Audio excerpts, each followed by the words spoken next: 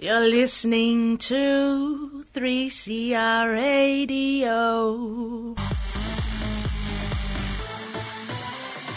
And that was Benny Benassi featuring Gary Go with Close to Me. And we had Felix Capital kicking off the show with Paulina and Don't Turn on the Lights. It is 7 after 4. You are on In Your Face on 3CR with James. Now, up real soon is Rodney Croome talking about the postal plebiscite and his insights on the yes and no campaigns. Of course, next week, the High Court will be hearing the case about the validity of the Postal Vote Survey. So he'll be up real soon. 3, 5, oh, 1, 2, 5.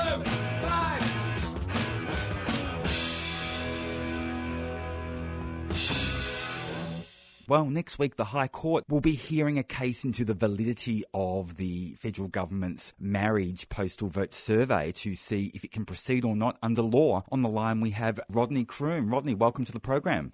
Hi, James. Thanks for having me on. So, Rodney, how would you rate the no campaigns so far? I know that, things are only just gearing up, but to my mind, they seem quite ineffectual compared to the yes campaign at this stage.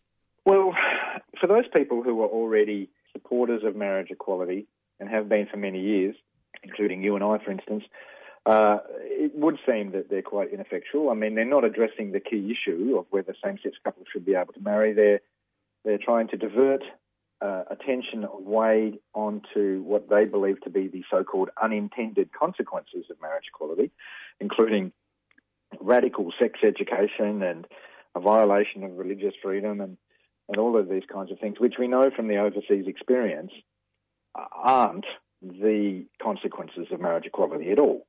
It's just fear-mongering. And I don't think that's resonating with strong supporters of marriage equality at all.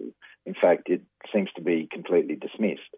The issue, I think, James, is whether these kinds of scare tactics are resonating with what we call soft supporters, people who would indicate in an opinion poll that they support marriage equality, but they don't rate the issue very highly. And I really think we will need the support of a lot of those soft supporters, if you like, if we're to win the postal vote. We'll need them to return their ballot. And the No campaign knows that. So what they're doing is trying to sow doubts in the minds of these voters. They're trying to sort of flood them with all this anxiety-causing propaganda, if you like, in order to get them not to vote or even to vote no.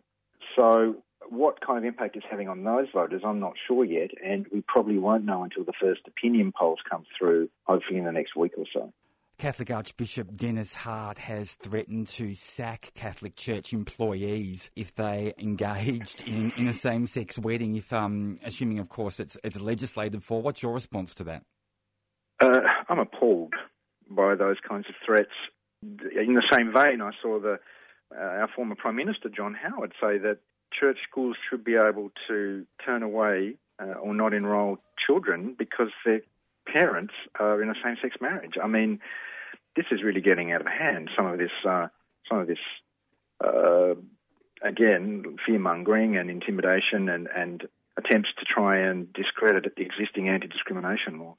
In terms of Archbishop Hart's comments, really the problem I feel there is a double standard.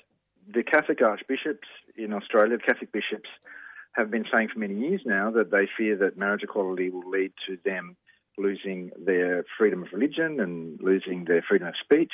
They've pointed to a case in Tasmania where the Catholic Archbishop, Julian Porteous, there was a case against him for a booklet which suggested that same-sex couples mess with children. And he has turned that around into a debate about free speech.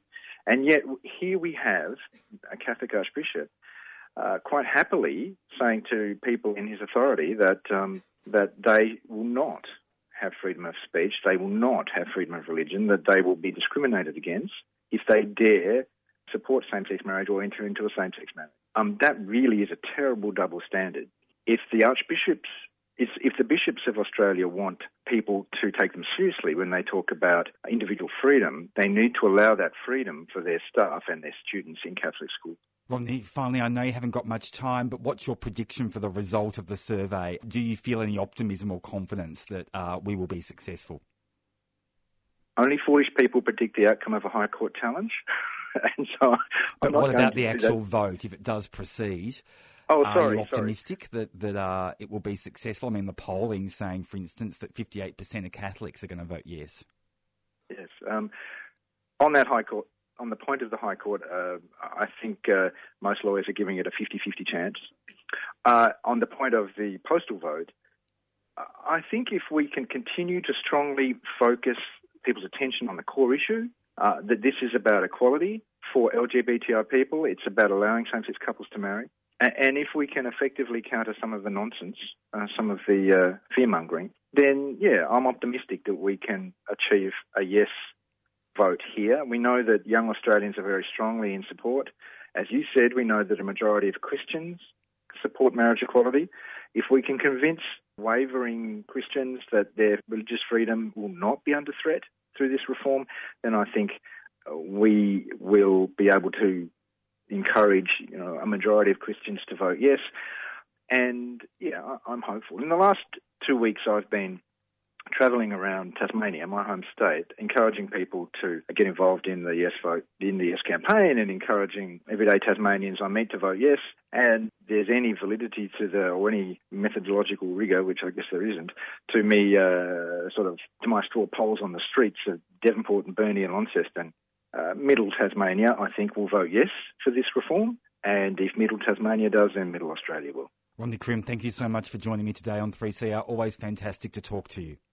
Thanks, James. You've been listening to a 3CR podcast produced in the studios of independent community radio station 3CR in Melbourne, Australia. For more information, go to allthews.3cr.org.au.